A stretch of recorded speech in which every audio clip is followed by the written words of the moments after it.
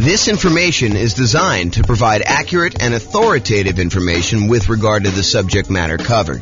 It is offered with the understanding that the presenters are not engaged in rendering legal, accounting, or other professional services. If legal advice or other expert advice is required, the services of a competent professional should be sought. Welcome to the Berkeley Real Estate Investing and Real Estate Financial Planning Podcast. Learn all about investing in real estate in Berkeley, California, with a combination of real estate financial planning and modeling with numbers specific to Berkeley, plus syndicated, more generalized recordings of live and pre-recorded real estate investing classes. Not all of them specific to Berkeley. Be sure to stay tuned after the podcast for a message from our sponsors. Well, good morning and welcome, everyone. I am your host, James Orr, and this is a first class in a series of classes we're planning on doing on how to analyze deals. So what I'm going to do today is going to be walking you through how to analyze a 20% down rental property, investment property purchase. And so I'm just going to walk you through how to use the world's greatest real estate deal analysis spreadsheet.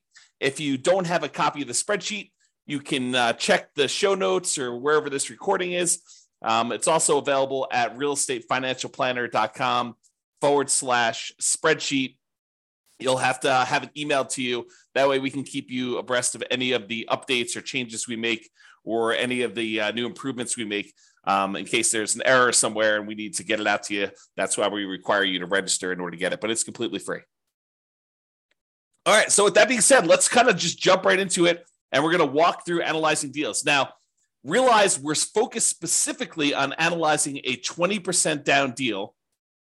And if you're trying to analyze a deal that's different than this, we're going to cover those in separate classes. So I'm going to try not to go too far off the rails with talking about, if you're doing this type of deal, then we're going to analyze it differently this way. If we're doing this one, we're going to analyze it differently this way. We're really just going to focus in on today, analyzing a 20% down investment property purchase, and we can do the other types of deal analysis in other classes. That's the intent. Also, it's not quite done yet, but by the time most of you will listen to this recording, because I'm going to do it well before it arrives on the podcast, but in the show notes, I'll have a link directly to a deal analysis example of a 20% down property in your city specifically. So I'll do all the analysis for the 300 cities. We'll have those posted to the website. So just go ahead and check the show notes and click on the link, and it will walk you through a web-based version of this spreadsheet using numbers from your particular market. And if you happen to be an expert in your market and you're like, James, your numbers are off a little bit here. Purchase prices are usually this, or, rents are usually this, or taxes are usually this. Go ahead and reach out to me so that I can update those, and it will automatically update that for all the modeling we do and all the deal analysis we do in the future. So that being said, let's jump into the deal analysis. So I just pulled up a copy of the world's greatest real estate deal analysis spreadsheet. I did make a couple minor tweaks. I'm working with version 2023.02. It is May 10th, 2023, as of the time I'm recording this. And so you'll get the most recent version. I'll go ahead and upload it to the website, but I did make some changes since the last update. So you'll see some of those here if you're paying really close attention. All right, so the first thing is let's put in the address. So it's whatever address you're analyzing right now, you could do this. And since this is sort of a sample deal analysis class, I'm just going to put, sample deal analysis class here as the date so that you could see that. This is just a way for you to keep track of what property you're analyzing. That way, when you're saving multiple ones, you know exactly the address you're doing. And for most folks, I would say they are not saving deal analysis spreadsheets for deals that they're not buying. So if you go and you're analyzing deals and you realize, hey, look, this is not a deal for me, I'm going to pass on it. A lot of folks are not saving those. If you make an offer on a property, a lot of folks are saving those. If you buy a property, you're definitely saving those. Or if it's an exceptional deal, if you're like, oh, I would totally buy these in the future, then some folks will save those as, this would have been a good deal had I got my offer accepted, or, had I been ready to buy, or had I had enough down payment, or whatever the version of why you didn't buy that particular property was. And then you can make some notes here to do that. Okay, so you can basically put in whatever your deal analysis thing is. I'll also point out sometimes you'll want to go in and make some modifications to the spreadsheet. Like, you always know what the percentage is for your taxes, or, whatever your numbers are around there. You could go ahead and do like a template for yourself, and then always make a new copy of your template and start there for your deal analysis, instead of trying to use the standard one that we have, which may or may not be ideal for you in your particular situation. Okay, so do that deal analysis. I'm going to basically analyze the property. It's going to be about $400,000. Whoops, not $4 million. So $400,000, and we're going to buy it for $400,000. Now, if you were able to buy this property at a discount, like let's say you're able to get it for $390 or something like that, you could basically put $390 in here, and the calculations will all be correct when you do that. If you have to pay a premium, if, for example, you think the property really is worth $400,000 and you're able to negotiate you have to bid the property up in order to get it, you would put in a premium here as to what the purchase price was. So you may put in, $405 or whatever you had to pay as a additional amount above what the property is worth in order to do that. And so you may have to adjust some of your numbers if you have to pay a premium on your property. For today, we're going to assume for now that you're able to buy the property for what it is listed for. So the property's been sitting on the market for a week or so, and you're not able to go in and negotiate hard because, they're still new on the market and they think that they're going to be able to get their price. And so you're able to make an offer for the exact list price right now. If it's been sitting on the market for a little while, or you're okay, hear no on, getting your offer. If you don't really want it, if it's not that great of a deal, then maybe you decide to come in a little bit light, and you can do that there. In this case, seller concessions are when the seller contributes some money towards your closing costs, and it's negotiated when you make your offer. In this case, we're not able to get the seller to pay us any seller concessions, so I'm going to put 0 in there. But if you were able to get the seller to contribute some money to cover some of your closing costs, you'd put in whatever that number was here in seller concessions, and it would show you. And we also show you what percentage the seller concessions were. That way you could see if you're going over the number that you need for your loan type. So if you go call your lender, you're like, look, you can't have anything more than 2% in seller concessions, then you know that this number can't be more than 2% here. And you'd have to go ahead and realize that don't negotiate more than 2% because you won't be able to get any. Okay. So in this case, though, we got 0 in seller concessions, no dollars in seller concessions. And for this particular deal, I'm also assuming that you are putting 20% down on this. So you're going to put $80,000 down on a $400,000 purchase, and that's what you're putting down on this particular property. If you had put less than 20% down, if you're trying to buy this as an investment property, well, actually, I told you at the beginning that we're not going to go over these other examples. So I will cover this in another class, but realize you'd probably have private mortgage insurance if you did less than 20% down. But we'll cover that in a future class. I'm trying to stick to just analyzing the 20% down version today. All right, so closing costs. So this is a really interesting discussion. So for closing costs, you're going to call up your lender and you're going to find out what your estimated closing costs. In a lot of cases, they're not going to be able to give you an exact number. Some cases they will, but in most cases, they're not going to be able to give you an exact number. But closing costs, in my opinion, are not just the closing costs from the lender. They're not just the fees that the lender is going to charge you in order to get the deal.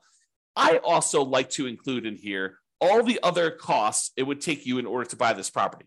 And that includes some things that I think a lot of folks don't usually take into account when they do their deal analysis. For example, if you paid to have an inspection done on your property, if you go and hired a home inspector and had the inspector come in and inspect the property, I think that should be included somewhere in your spreadsheet. Now, you could include that in your rent ready costs as a cost of getting the property ready to rent. You could include it in your closing costs, or you can include it, somewhere else if you wanted to do it as an additional expense somewhere. I tend to prefer to put it either into rent ready costs or closing costs. Now, here's a couple other weird gotchas on that. So sometimes you're going to pay for your appraisal not on the closing settlement statement. Sometimes the lender's going to say to you, hey, we need to get an appraisal done. I'm going to send you a link to my portal for you to prepay for the appraisal using your credit card. You're going to go on there and you're going to actually pay for the appraisal there. Make sure you include the cost of your appraisal here so that you actually take into account the cost of it. Now, at some point in time, you will probably have a property under contract where you end up not closing on it, where you've gotten through the point where you've inspected the property, maybe you've paid for the appraisal on the property, and maybe the appraisal comes in low, or you're unable to negotiate an agreement on the things that need to be repaired in order for you to buy the property. And so you're going to have occasionally a property where you pay for an inspection and or an appraisal, and you end up not buying the property. So where do you put those expenses on properties that you've never actually closed on, but that you have in order to acquire the property that you're eventually going to acquire. So you might go through a property where you paid for an inspection, you paid for an appraisal, and you didn't buy the property. Those expenses, in my opinion, need to be covered somewhere. It needs to be covered as part of the investment you made in order to buy whatever the next property you're buying is.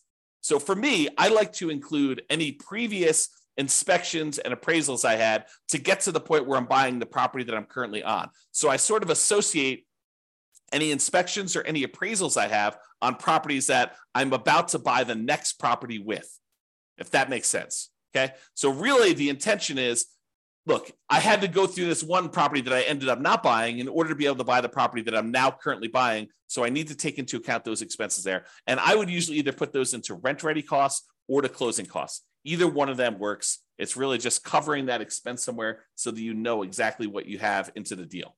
Okay. So closing costs, in this case, we're going to assume that it's about 1.1%.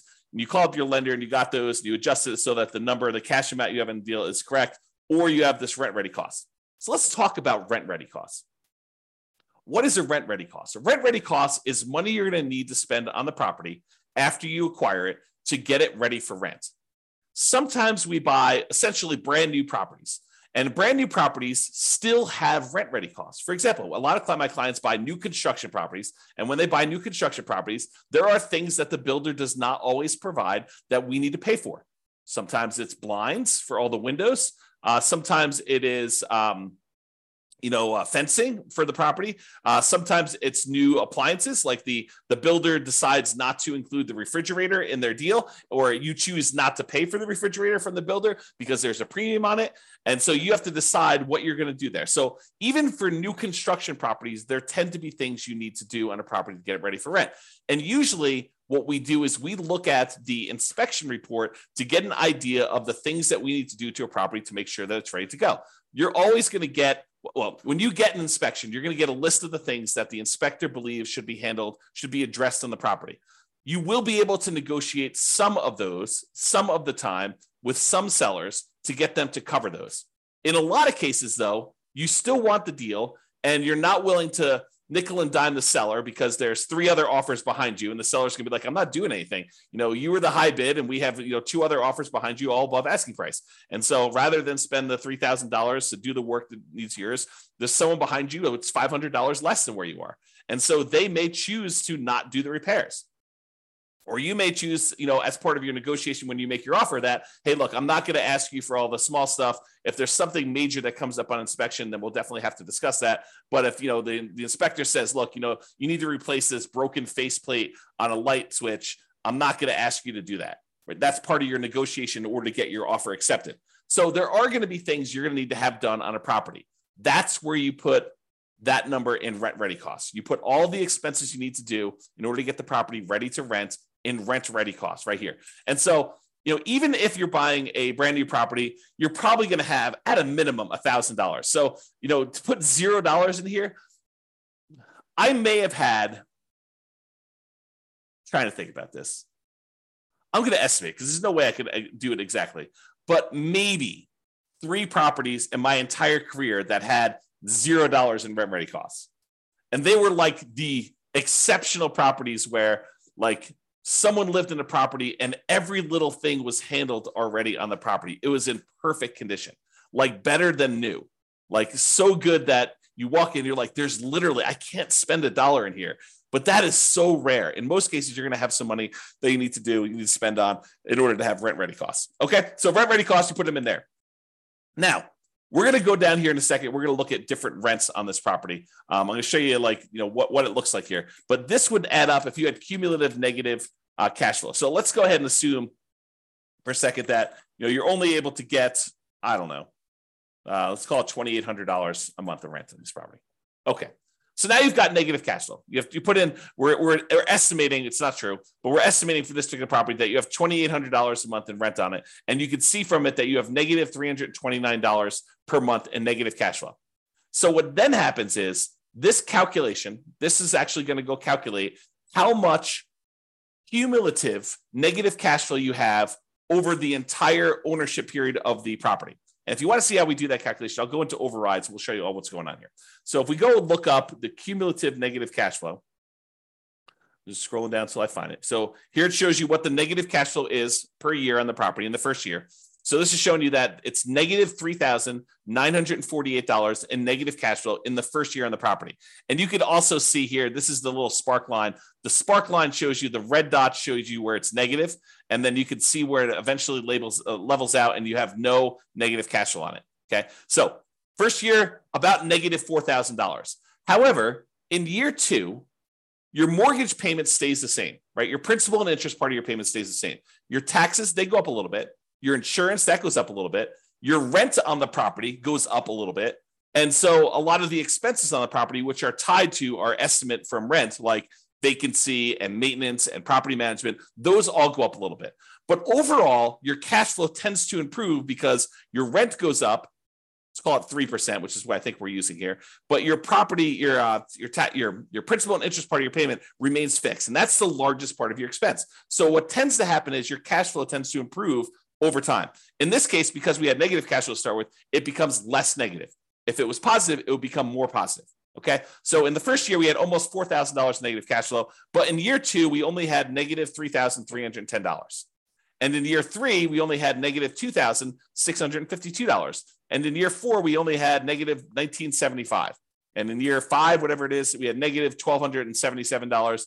In year, whatever this is now, 6, negative $559. And then by the time we get to this year, year 7, we have $0 negative cash flow.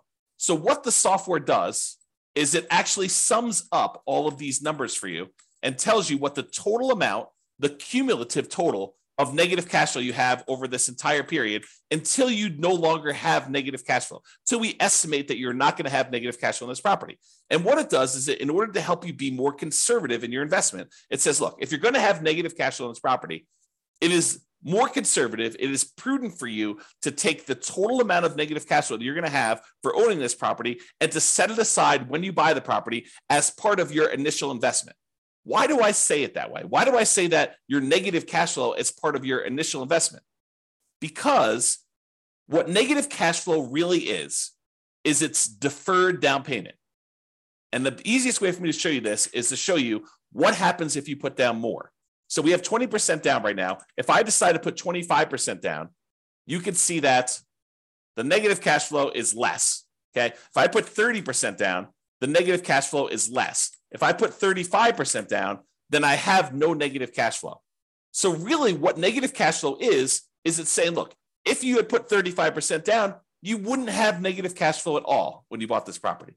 But because we're choosing to buy a property with less down payments, we're deferring the down payment that we could have put down up front. Now we're choosing to pay that over time in the form of negative cash flow. Another way of saying it is you could go find a better deal if you could find a better deal. But if you're saying, look, I've gone and I've looked at my marketplace, I've analyzed 100 deals, and this is what deals are in my current marketplace with this interest rate, even if I'm looking for the best deals. Sometimes that happens. You could choose to go to a different market. You could choose to apply some of the 88 strategies we have to improve cash flow. Or you could say, look, based on the criteria that I have, the deals that are available in my marketplace, the interest rate environment that we're in, the rents we're able to get, all of those things say, look, if I put 20% down on this deal, it's going to have negative cash flow. And so really what I have is deferred down payment in the amount of $13,721.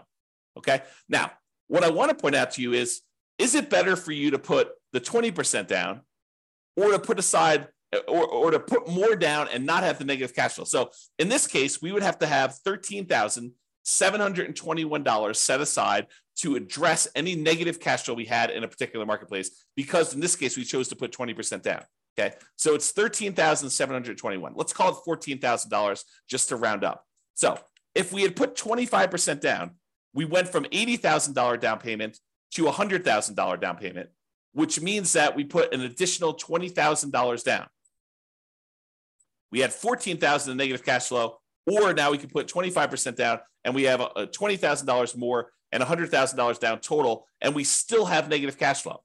If we put 35% down, which is about, let's do 34% and see where it is. 34%, 33%. Okay, so 33%. So instead of putting $80,000 down, we could have put $132,000 down and not had negative cash flow. In other words, we could have put $52,000 more down to acquire this property, or we could have set aside $14,000 to address the negative cash flow issue. Would you rather put $52,000 down or put $14,000 more into a savings account to address the negative cash flow issue you have on the property? The choice is yours, right? Because you could have put $52,000 more down, or you could have put $14,000 aside in order to address the negative cash flow. That's the difference, right? That's the difference between putting it up as down payment or setting it aside as deferred down payment in the form of negative cash flow over time. Okay, so let's go back to 20% down. We've had that discussion. So if you had any cumulative negative cash flow, it'll calculate it here, and it will use that as part of your return, because now you have this cumulative negative cash flow in addition to your down payment and your closing costs and your rent ready costs. That becomes part of your investments when we calculate return on investment, because you have to have that money set aside to prudently make this investment in addition to reserves, which we'll talk about here in a minute. All right. Okay. So now it tells you your total amount that you invest in the property. $80,000 for the down payment, $4,400 for closing costs, about $3,000 in rent ready costs in this example, about $13,721 in cumulative negative cash flow that you've just set aside somewhere in a savings account, maybe with your reserves, where you have those ready, available for the negative cash flow that you inevitably get. I don't want to confuse the issue. However, this is probably not the amount of money that you will need for your negative cash flow, because we do have some cash flow from depreciation. When you buy a rental property, you get tax benefits of owning the rental property. Those tax benefits can be used to look like cash flow, cash flow from depreciation. The tax benefit is called depreciation, so we call it cash flow from depreciation. So you could actually say in each paycheck you get from your job, you say, look, I know at the end of the year, I'm going to get this depreciation benefit by owning this rental property. So instead of actually just waiting to the end of the year for my tax return to be done and getting a refund by overpaying my taxes, what I could do is I could go into my job, my employer, go to HR and tell them, look, I would like to make some adjustments to my exemptions because I know that I'm getting about this amount back on my taxes at the end of the year. So I can adjust my exemptions so that I get more in each paycheck that I could then use to address the negative cash flow on the rental property, or to supplement positive cash flow if you were getting positive cash flow. It doesn't have to be negative. So in this case, it shows you that using the below market rent that we just put in here for this example, that negative $329 in cash flow plus $206 in cash flow from depreciation, which we've estimated based on our effective income tax rate. So you have to put it in here to estimate it. It's based on your actual income tax rate. But in this case, we just use an estimate. You can put whatever your number is here. So now we're saying that $206 is expected to be cash flow from depreciation, negative $329 from cash flow. So really the total between these two is the sum of these, or negative 123. So it's not really negative 329, it's really negative 123. So this is conservative. Okay, that's why we're saying it's more conservative to do it this way, even though really you're not going to have anywhere near that much negative cash flow. It's going to be more like negative $123 a month instead of negative $329 a month because of the tax benefits, the cash flow from depreciation. All right. I think I covered that. So this calculates your mortgage amount. Then you're going to call up and you're going to get your mortgage interest rate from your lender. In this case, since we're putting 20% down, it's probably going to be in the 7% range right now, maybe even a little bit more. All right. So that's going to adjust your cash flow a little bit too.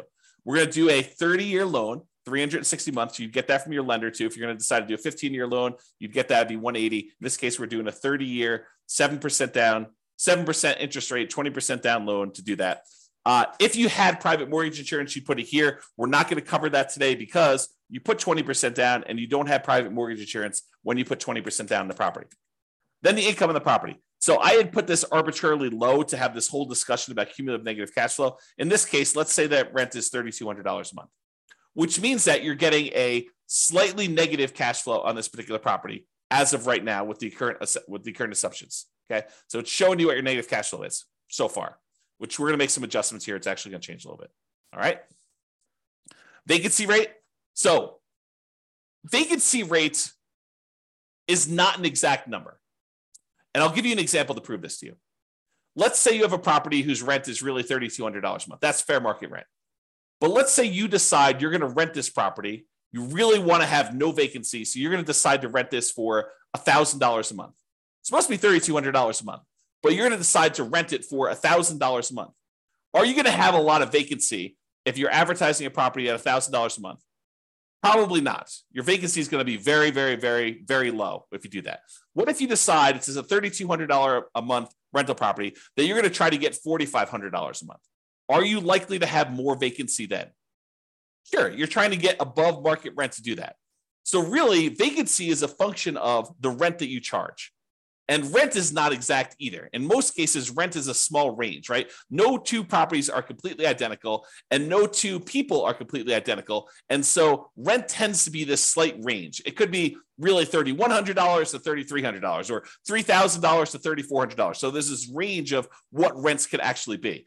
And you might find that one of the things we recommend is you start 60 to 90 days ahead of your current tenant leaving the property. So 90 days before your current lease is up with your current tenant, you approach the tenant, you say, look, rents are going to be this if you renew. Are you going to renew? We need to know because we're going to start marketing the property and we want to get our next tenant lined up before you move out. And so they're like, I don't know what I'm going to do. I'm going to make a decision. So usually within a week or so, they tell you what they're going to do. I plan on renewing. And either they renew and you don't need to worry about anything, or they tell you we're planning on moving out. Great, you're moving out. Now what you do is you go start marketing your property for rent. And what we tend to do is we start at a much higher rent than we think we can get. We're sort of testing the market because we have 60 to 90 days left before we have to find a tenant. So we start at this higher price. We see if we get any calls. You don't get any calls, we drop it a little bit and we keep marketing. Don't get any calls, we drop it a little bit, keep marketing. We start getting one or two calls. Okay, we drop it a little bit until we're finding that sweet spot of testing the higher rent. That way we get the highest possible rent we can get by starting early and testing high price. That's how you do it. So if you do that, if you're starting 60 to 90 days ahead of time and you're testing your rent and you're coming down after marketing it for a week or so, then you should have, over a long period of time, on any given rental period, it could be higher than this, but over a long period of time, your vacancy rate should be about 3%. You could choose to change your dynamics, try to get a higher rent, not start 60 to 90 days ahead of time, and you could have a higher vacancy rate. Or you could say, I'm going to price it as to whatever I believe the market rent is, plus a little premium, start really early, and make it such that vacancy is about 3%. So vacancy is a number that you can't just ask somebody what the vacancy is in a marketplace, because your marketing strategy, your rents, your ability to persuade somebody, your salesmanship, and when talking to a tenant on the phone and getting to the property, and how well you maintain your property are all factors in what your own personal vacancy rate will be. Sure, you can use the vacancy rate for a market as a guide as to what we're seeing, but that should help you adjust your other metrics too, not just vacancy. Okay, so I'm going to use 3%, but really vacancy is a number that you said. I think somewhere between 3 and 5 seems really reasonable for most folks. Property taxes. So for property taxes, you're going to actually look in the MLS or the county's records. You're going to get the property taxes for this particular property. Realize, though, that if you are converting this to a rental, and in some markets, they have homestead exemptions where taxes are artificially low for someone who is living in the property as an owner-occupant, or maybe there's a senior tax exemption if there was a senior living there. You can't always use what the taxes are for the property, especially if you're changing the use. If it was an owner-occupant property and they were getting some type of homestead exemption, some type of lowering of their tax rate, you can't use what their taxes were. You need to know what the taxes are likely to be for a rental property in your market based on the percentage of the price that you're paying for the property. And then you should estimate it so that you're not artificially putting in here, oh, look, taxes are $1,500. This property cash flow is like crazy. But really, when you buy the property, as soon as they reassess the property and they adjust it for you being a non-owner occupant investor owning the property, they're going to go up to $3,000 a year. You can't do it that way. You need to adjust it yourself so that you can estimate what the property taxes are going to be for you in your particular situation.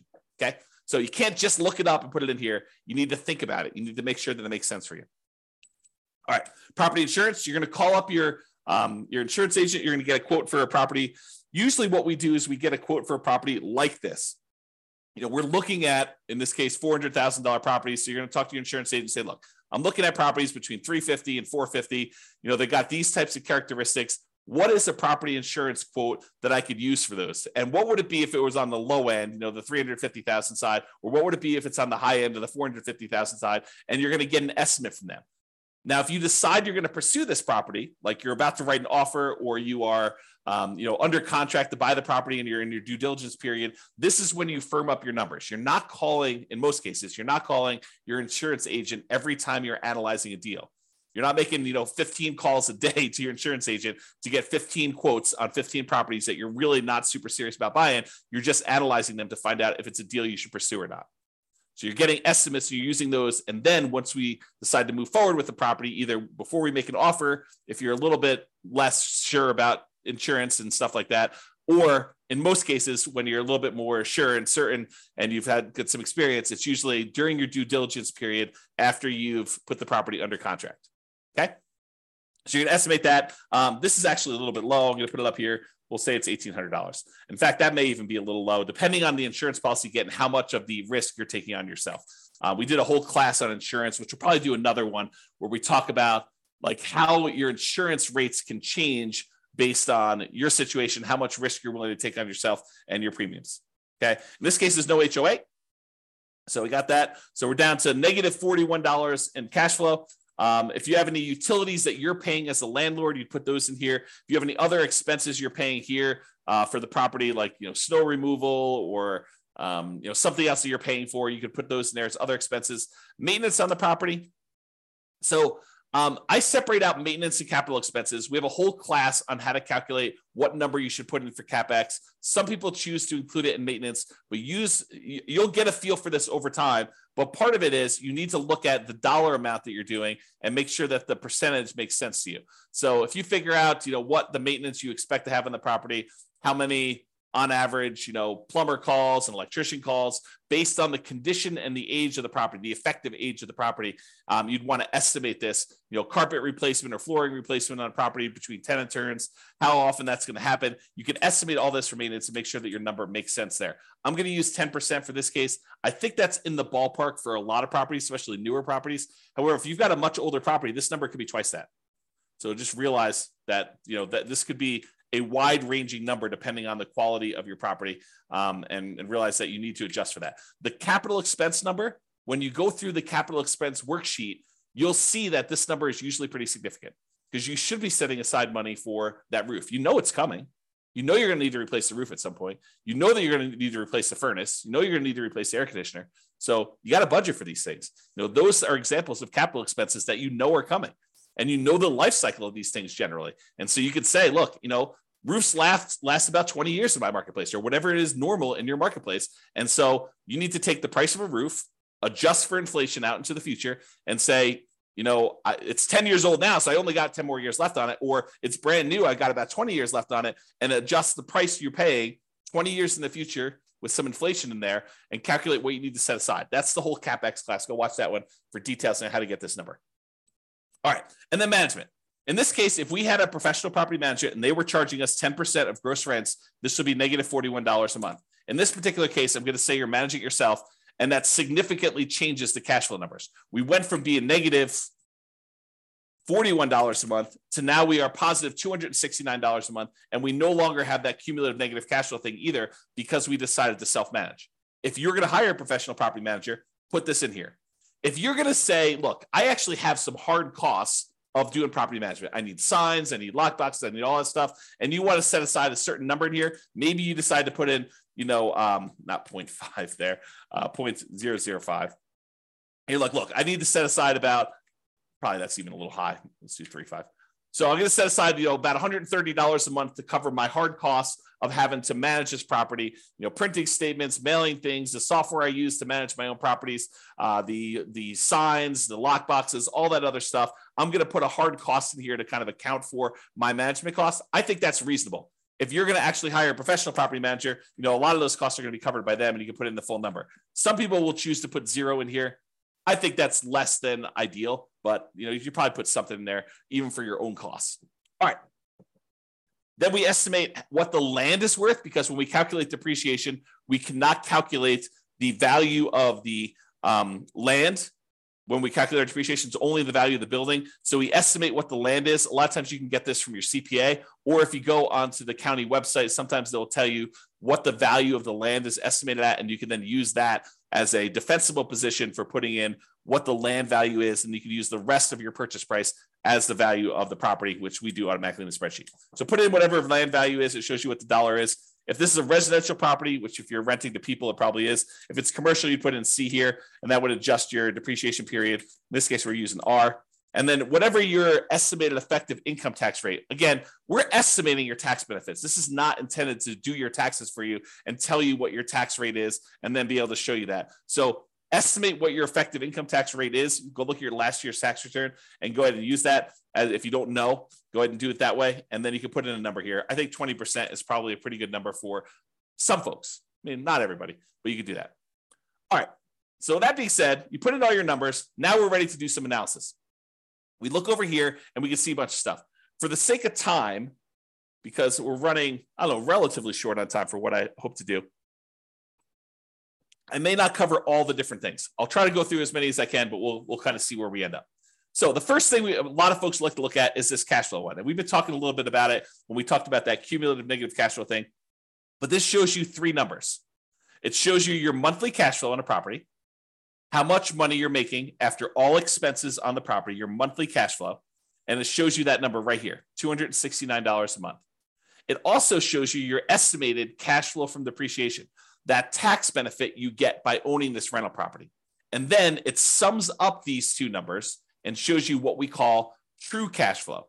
True cash flow is simply the sum of your monthly cash flow on the property plus the tax benefits you get by owning that property, the cash flow you get from depreciation. It is the true cash flow you would get by owning the rental property. And that happens to be $475 a month if you bought this property with 20% down, okay? Then it uses some of these numbers and some of the other calculations, and we look at what our return is in dollars for the first year. So if you want to see the first year, if we just look at the raw returns, we're making about $12,000 from appreciation.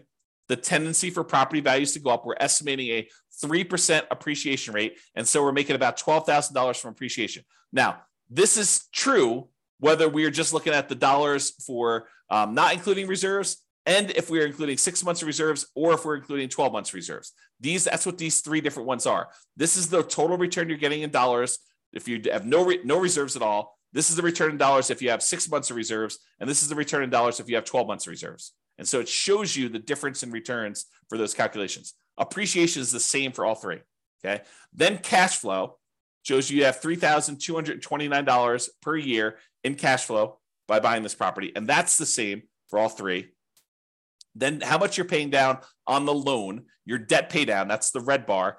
$3,251 is how much you're paying down on the loan in the first year on this property. And that's the same.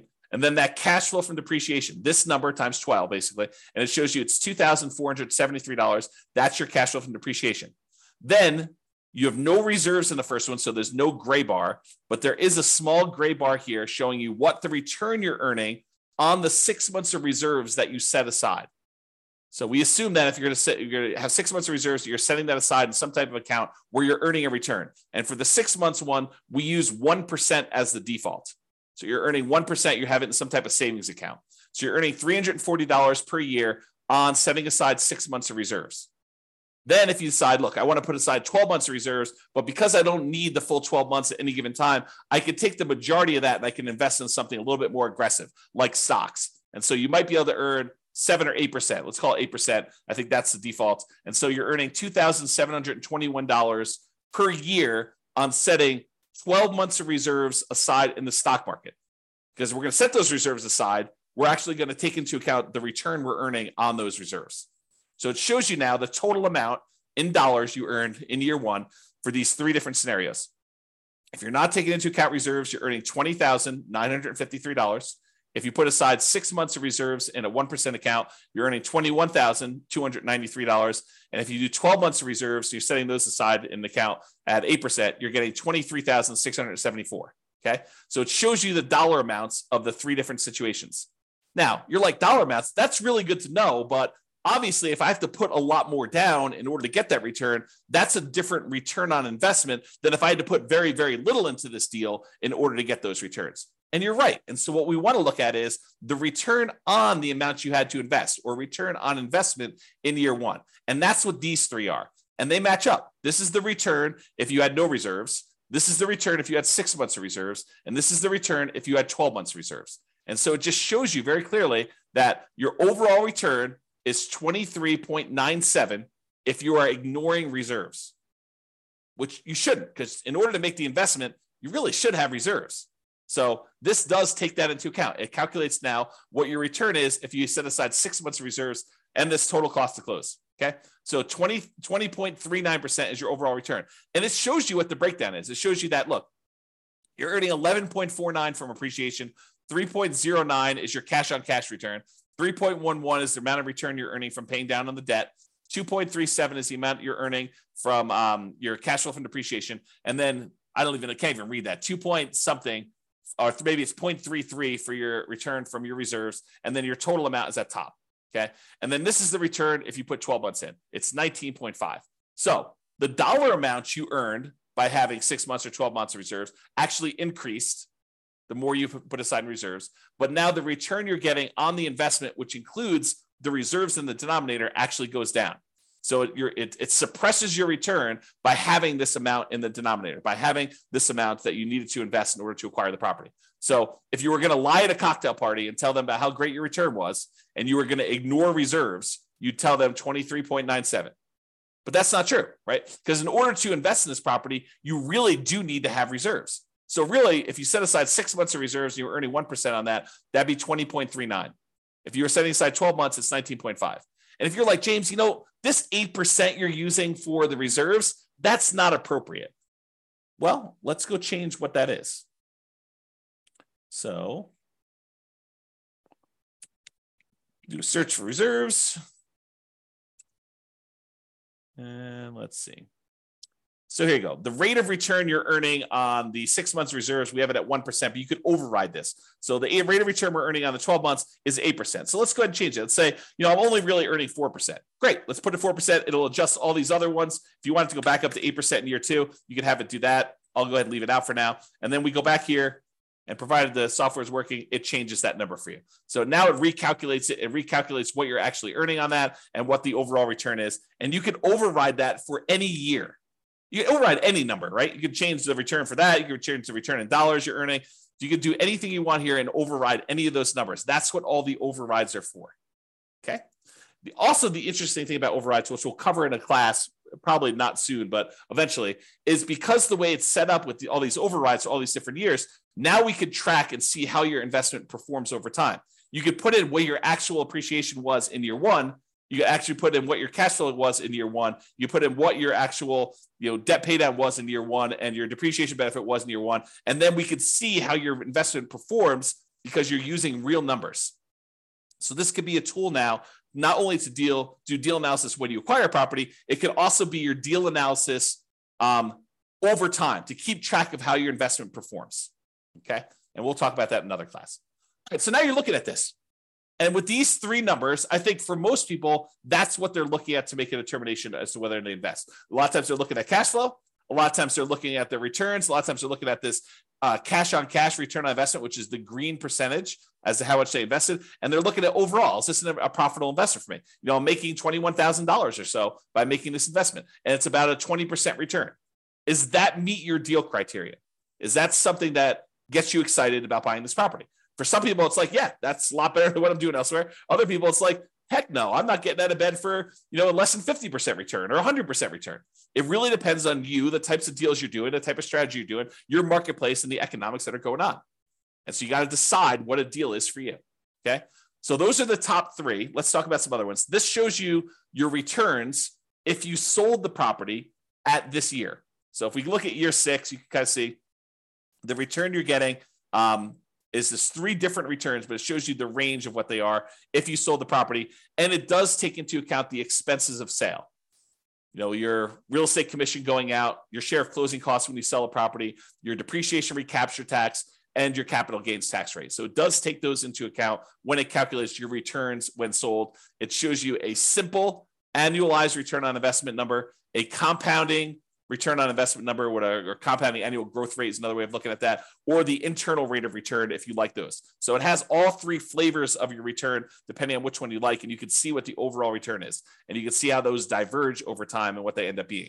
Now, you're like, hey, what are you using for the real estate commission going out? Because I'm an agent, I'm only paying half, or, I don't have, I'm not going to have depreciation recapture tax or capital gains tax because of this situation, do 1031 or whatever. Well, we've got the ability to override those as well, right? So you can go look at what those are, and you can say, look, I'm only going to have a real estate license for the next 5 years. So for the next 5 years, it's going to be, 3%. And then after those 5 years, then it's going to go back up to 6%. You can adjust those, and the software will then go do that math for you and show you how it affects your return by doing all that. Okay, so that's why it's designed to do the overrides the way it is.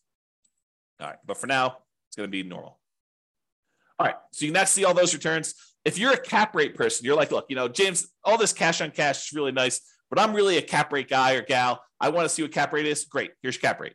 So it shows you cap rate over the first 5 years. It is the gray bar here, 7.19, 7.41, 7.63, 7.86, or 8.1. And this green one is your cash on cash return on investment. And some people like to look at the differences between those. So they're plotted on the same chart for you if you want to do that. These are the same numbers that are here though, right? So we're showing you the numbers for this return on investment number without the reserves. Okay. So these are more traditional non-reserve based calculations of these. Okay. Now, return on true net equity. So this brings up a discussion about what true net equity is. So true net equity is the amount of equity you would get if you sold the property and walked away. This is after your closing costs, after the real estate commissions, after capital gains taxes, and after your depreciation recapture taxes. Because when you sell a property, you don't get the difference between sale price and the amount you owe. That is, while we call that equity, that's not a real number. It's an imaginary number. Because if you were to go to sell that property, well, you're going to take a little off the top for your real estate commissions. They're going to take a little bit for closing costs. They're going to take a little bit for, your capital gains taxes, and they're going to take a little bit for depreciation recapture. So really what you're left over with is a much smaller number. That's true net equity. It's the amount you walk away with after all those expenses of sale. And if you're thinking about it, don't you want to know what the return you're earning is, how much appreciation you earn on that amount that you're going to walk away with? Because if you were going to go sell this property, you'd want to know what return you need to beat with that new investment. And so we want to know what the return we're earning on the small amount that's going to remain when we sell the property. And so this shows you all of your returns for appreciation, cash flow, debt pay down, and depreciation, the cash flow from depreciation. And then it shows you the total of all these. So your total return on true net equity in the beginning is pushing 34% and change. Okay. But over time, your return on true net equity typically goes down because your equity tends to grow, and the returns, even though some of them grow, some of them stay the same, but the returns tend to grow slower than your equity does. And so what happens is it tends to, over time, your return on true net equity tends to decline over time for most of the returns. We'll cover that in another class. Okay. All right. Then these are really easy to cover. I might actually get through this. So these are really easy to cover gross potential income, your gross operating income, your operating expenses, and your NOI, your net operating income. It just shows you your key metrics for year one. If ever you want to see these for any of the other years, it calculates all of them here. So you can go see what right here. Monthly gross potential income shows you that. Monthly gross operating income, annual gross potential and annual gross operating income. Then it calculates a whole bunch of expenses on here, shows you your annual operating expenses and your net operating income on all these. And so you can go look at them. And if you wanted to override any, if you're like, hey, look, my net operating income in year two was this, you can go ahead and use any of the overrides for any of these numbers, honestly. I basically made everything overrideable so that you could override whatever you want. All right, so it does all those. Then your annual non-loan expenses, how much you're putting aside for vacancy, how much you're losing for vacancy, really. Property taxes, what you're paying for that. Insurance, your HOA costs, any utilities you're paying as a landlord, any of these other two expenses, the maintenance you're setting aside for the property, CapEx, if you're setting aside money for CapEx, and then what you're spending on property management. So that's all there showing you for year one. And of course, you can go look at overrides to see any of those other years if you want to as well. And then finally, this equities and cost to access equity. So ignore the dotted lines for a second and just look at the solid lines that are going up to the right. The darker section is your true net equity. It's that one we discussed over here. It's the amount of money you get when you walk away after sale, after taking into account real estate commissions, closing costs, capital gains taxes, and depreciation recapture tax. So it shows you how much dollar amount you'd have for that. So looking over here on the left side, you can see the dollar amount. It's about, I don't know, whatever this is, $60,000 for the amount of money you'd have in your equity, your true net equity. And that tends to increase over time. Now realize your cash out refi equity is how much money you could do a cash out refinance for a loan. And that usually is up to a maximum of 75% loan to value. You can adjust that percentage here. I forget where it is, but you can do a search for it and find it. But it's basically 75%. It is 75% loan to value. So if you did you could go to 85% loan to value on that one. It's going to change this chart and show you now your numbers are much higher. Okay. Let's go back and do the real number though. So 75% loan to value is what it typically is. And then it will show you how much equity you have to get up to that 75% loan to value. And so it shows you this light gray bar, how much cash out refi equity you have on your property. Now, that's all nice and good to know how much in dollars you can have in equity and to see that. What's more interesting though is how much money did you need to spend to get at that equity? What is the cost to access that equity? Because if you're able to pull out $5,000, but it costs you $5,000 in refinance costs in order to get at the $5,000, that's really expensive money. And so these dotted lines show you, they use the scale on the right, but it shows you how much it costs you to get at that money. So for example, the cost to access true net equity is about 45% of the equity you have in there. Because real estate commissions are large, closing costs are large, your capital gains are large over time, your cash flow from your depreciation recapture taxes are large over time, that those are very large expenses for the amount of money you get out. And so you can see that those, while they decrease over time, or this is over 20 years, you can see that they decrease. They're relatively expensive. It's relatively expensive for you to pay all those costs to get out of the property. And so this is a percentage of the amount you're getting back that it costs you to get those. Okay. And then this other dashed line shows you the cost to access your cash out refi equity. It's zero at the beginning because you don't have any money you can access. You basically put 20% down, so you only can go to 75% loan to value. There's no equity that you can get at by doing a cash out refinance until your property value grows enough. And then it becomes really expensive because the cost to do the refi, which is also overridable. Let's see, cost to access true net equity. Yeah, the cost to cash out refi percentage. So this is the percentage of the loan that you're doing. So you can adjust whatever this is. We're using 1.5% for like all your costs to do a refi on a loan. Okay, so you can go see what that is, but the cost to access the equity is really high.